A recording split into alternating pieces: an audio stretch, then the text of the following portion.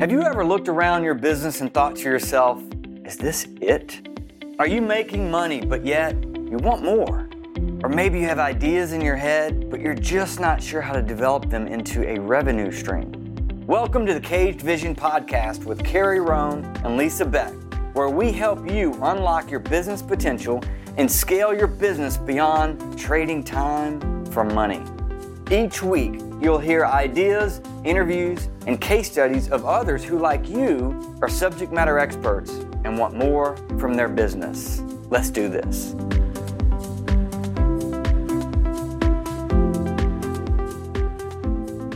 Hey everyone, welcome to another episode of the Caged Vision Podcast with Carrie Rome and Lisa Beck. Yeah, and Lisa, we have a really fun topic today, I believe, but an even better story.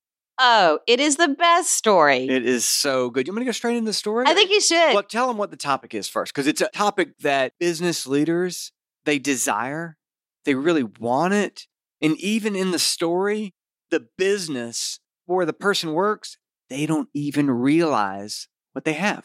Oh, this topic this week is about teaching employees critical thinking skills, how to do that in an outline, but really as a business leader or a team lead, how to understand what your employees need in order to do it, in order to think critically. Yes. And as a business leader, your job is to think 12, 18, 24 months down the road. And so you have to think through scenarios. One of the things that makes a business run so well is to have very defined processes. So think about how opposite that is. When someone has a very defined process, they're operating in the same vein. They do the same thing over and over and over in a very expertise way. So it becomes very hard to think outside of that way because you've trained them to think in that way. Yes. All right, so now to our story. We were in Philadelphia. We were at Podcast Movement, which is a convention of podcasters from all over the world. And we had the honor of judging this competition, the PMX competition, sort of like the TEDx for podcasting. But anyway, all of that to say, that is why we were in Philadelphia. And we sort of escaped the hustle and bustle at the hotel where we were staying. And we went across the street to have a cocktail, which is where this all begins. And so Carrie and I have the unique ability to talk to anybody, anywhere. So we're sitting at the bar and Carrie begins this conversation with Edgar, which, by the way, we need to find Edgar and send him a copy of this podcast. Yes, because we told him he was going to be on it, right? Yes, we did. So we got to send this to him. Right, so let me give you a backup. This for anybody that owns a business. I want to paint the picture a little bit further. We first attempted to have a cocktail. I wasn't going to diss. I'm not going to name names. Thank you. I wasn't going to diss that I don't hotel. want to get sued by a big corporation. And you would. Yes, I would. Actually, you know what? They should know how terrible their customer experience is. It was terrible. Anyway, it was terrible. At the hotel where the convention was, we went down to get a drink. We just needed a break from the hustle and bustle. We go down and we wait. And we wait. Oh, no. We sit at the bar. The bartender walks by us a half a dozen times, and we wait and we wait. And we before we leave. So we go across the street to the Lowe's Hotel. I'm sure they're not going to sue me for dropping that one, right? So at Lowe's Hotel, we go there. It is beautiful. It's gorgeous. I mean, it probably was not that much more. Yeah, next time we're staying at the Lowe's. Yeah.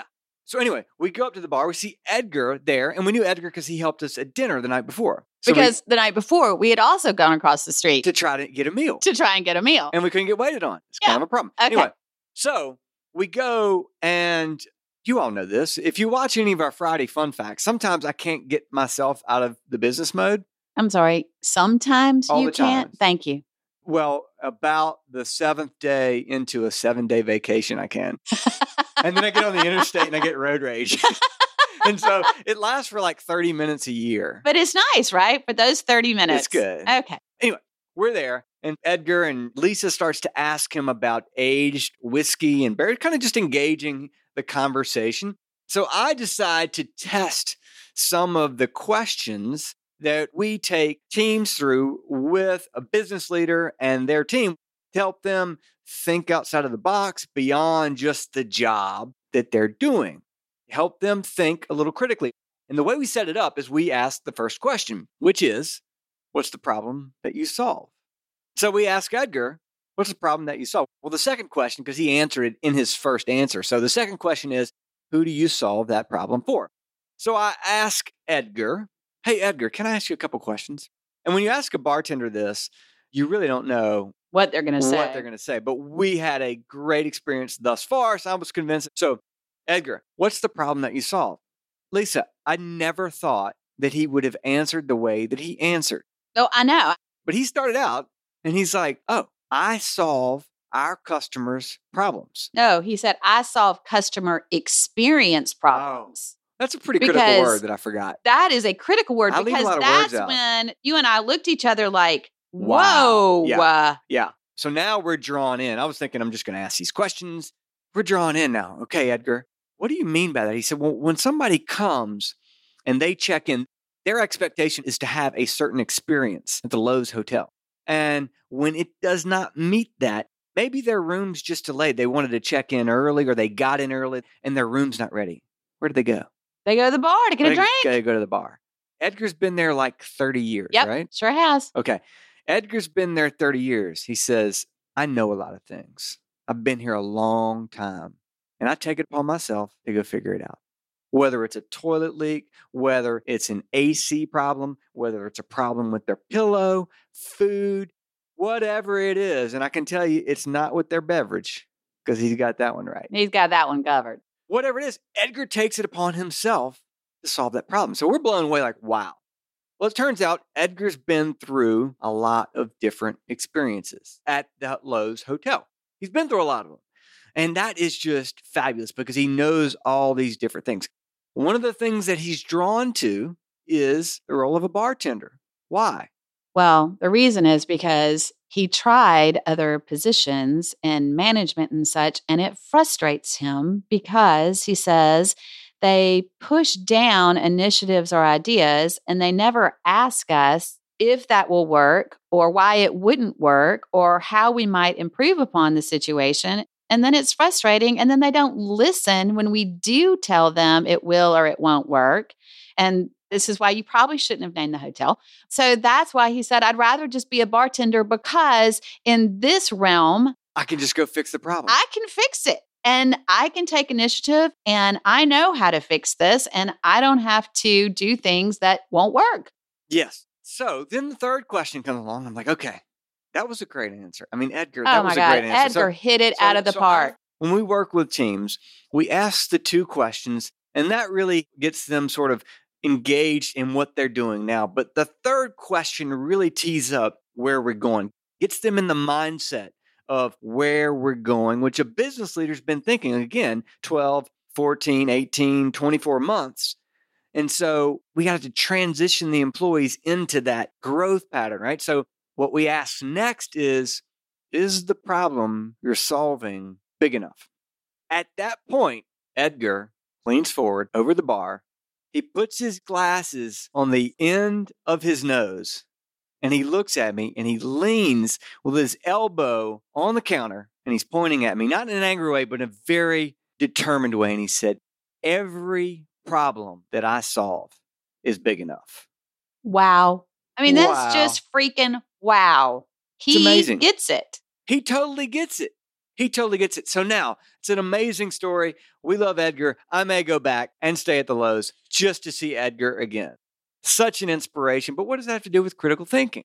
Well, because if you're a business leader, I know that you're thinking to yourself right now, gosh, I wonder if I have any employees that care that much or could answer Carrie's questions in the way that Edgar answered Carrie's questions. Mm-hmm.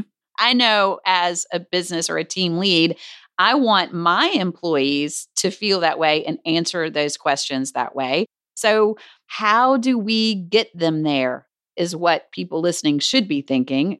How do I get my employees there? So we're going to kind of go through a couple of steps and give you an outline on how you can empower your employees to think more critically. Yes, and don't worry about taking notes because we're going to have a download for you so that you can just give all the takeaways for you. But I want to make sure that as Lisa starts to take us into these tips, I want you to think about the story and I want you to think about Edgar's frustrations when he worked in other areas of the business, and that is that feedback. And so we're going to talk about how to engage, how to get that feedback, how to help your employees get out of the mindset of that day job, which you put them in and they do well, and into that critical thinking phase. All yours. All right. Well, when you're involved in your daily task, it's hard to see the forest for the trees. And so, as a business leader, you really need to paint the picture for them. You need to show them or tell them what the one thing is, the main thing is of where you want the business to go. Yes. And we talk about it all the time, Lisa, and it ties directly into the curse of knowledge, which is, as a business leader, you're thinking 12, 18, 24 months down the road. Because you're thinking down the road, you are getting all of these different inputs. You may go to conferences, you may have a coach, you may have a consultant, you may read books, you may listen to podcasts, the Caged Vision podcast, For example. And then because you have all these different sources of inputs and you know your business so well, at one moment, you get an aha moment, and that's when the dots from all those bits of information start to connect. And so you're all fired up. Your employees don't have that perspective because they're busy working their day job. Yes. And so one of the ways that you can help them understand, other than drilling down to the lowest common denominator in terms of your language, which is also important, is to do a zoom in, zoom out exercise. That is where they do zoom in and look at the processes in their day job, but then they need to zoom out and ask themselves questions and have you ask them questions about how that relates to the bigger picture. In the scheme of things, at a 20,000 foot view, how does that relate? Yes. That's important. Yes. And then there are the three questions, our three magic questions, where you ask them, what is the problem that we're solving? And then the third, my favorite, which is the problem we're solving big enough? Who are we solving it for? And is the problem we're solving big enough? That's going to take them directly into the main thing. The reason Lisa said main thing, and the reason I mentioned the story about all the data points that you connect, is because then somehow you have to simplify that into one main thing. And think of that main thing as the one single biggest domino that if you knock down would cascade through the rest of the organization, because that's the rest of the process, right? Yes, exactly. And then you've got to give your employees some time to reflect. And I think that's hard for business leaders to do because we already have been thinking about it and processing it. And as Carrie said, going to conventions and reading books and listening to podcasts. And so we already have a definitive answer because we've thought about it. Well, you have to give your employees time to reflect upon the questions that you're asking them so that they can give you a good answer. Do you think that that's why companies hire us? Oh, yes. Because it's nice to go off-site, out of your office, and have someone outside of you pace that. Because as a driver, as a business leader, you just want to go, go, go, go, go. And if you force this on your employees, you might as well not have it. Because they're going to go into, as we've talked about before, fight or flight, right? Basic needs.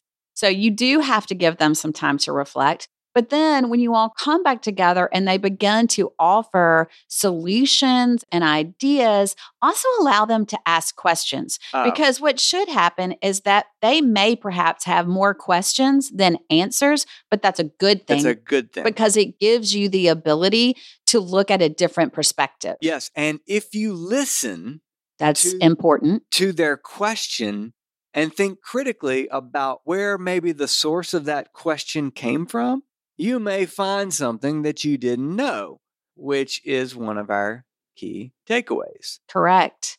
And once they have given you their perspective and their solutions, then you empower them by asking what and how questions.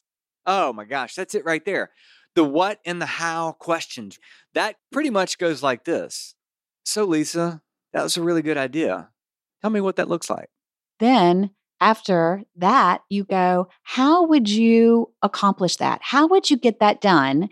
And then what resources might you need to complete this? And then maybe how would you use those resources?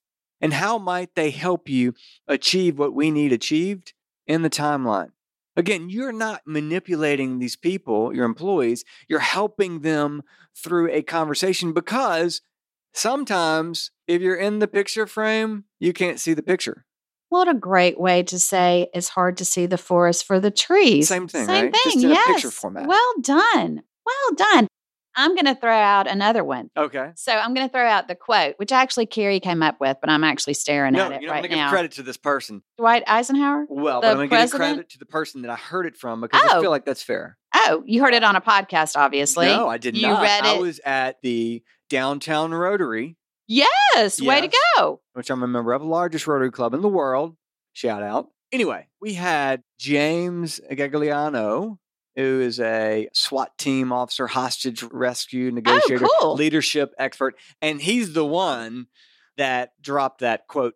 It's his favorite quote. And I thought, that's pretty darn good. I'm not going to steal it because I just gave him credit. I'm going to borrow it. Okay, well, we're borrowing this quote. Dwight Eisenhower once said, "Leadership is the art of getting someone else to do something you want done because he wants to do it." I'll say that again. Leadership is the art of getting someone else to do something you want done because he wants to do it.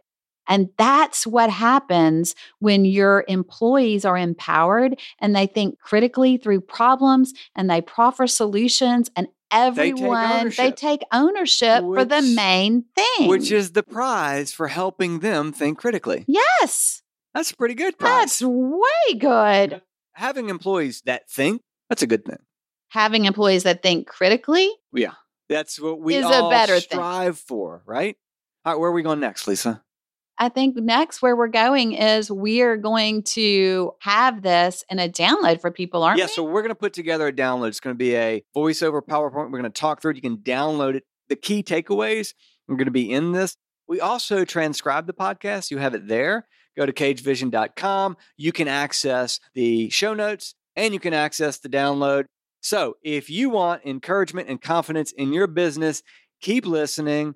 And we are super excited. We're going to continue this because we're talking about how to help your team go faster, how to get them on go, how to guide them there. That's what this series is about. This is a good one. Lisa, it's been fun. It has been fun. See you next week. Thank you for listening to the Caged Vision podcast. And don't forget to come back next week to hear more ideas, interviews, and case studies of others who, just like you, are subject matter experts and want more from their business.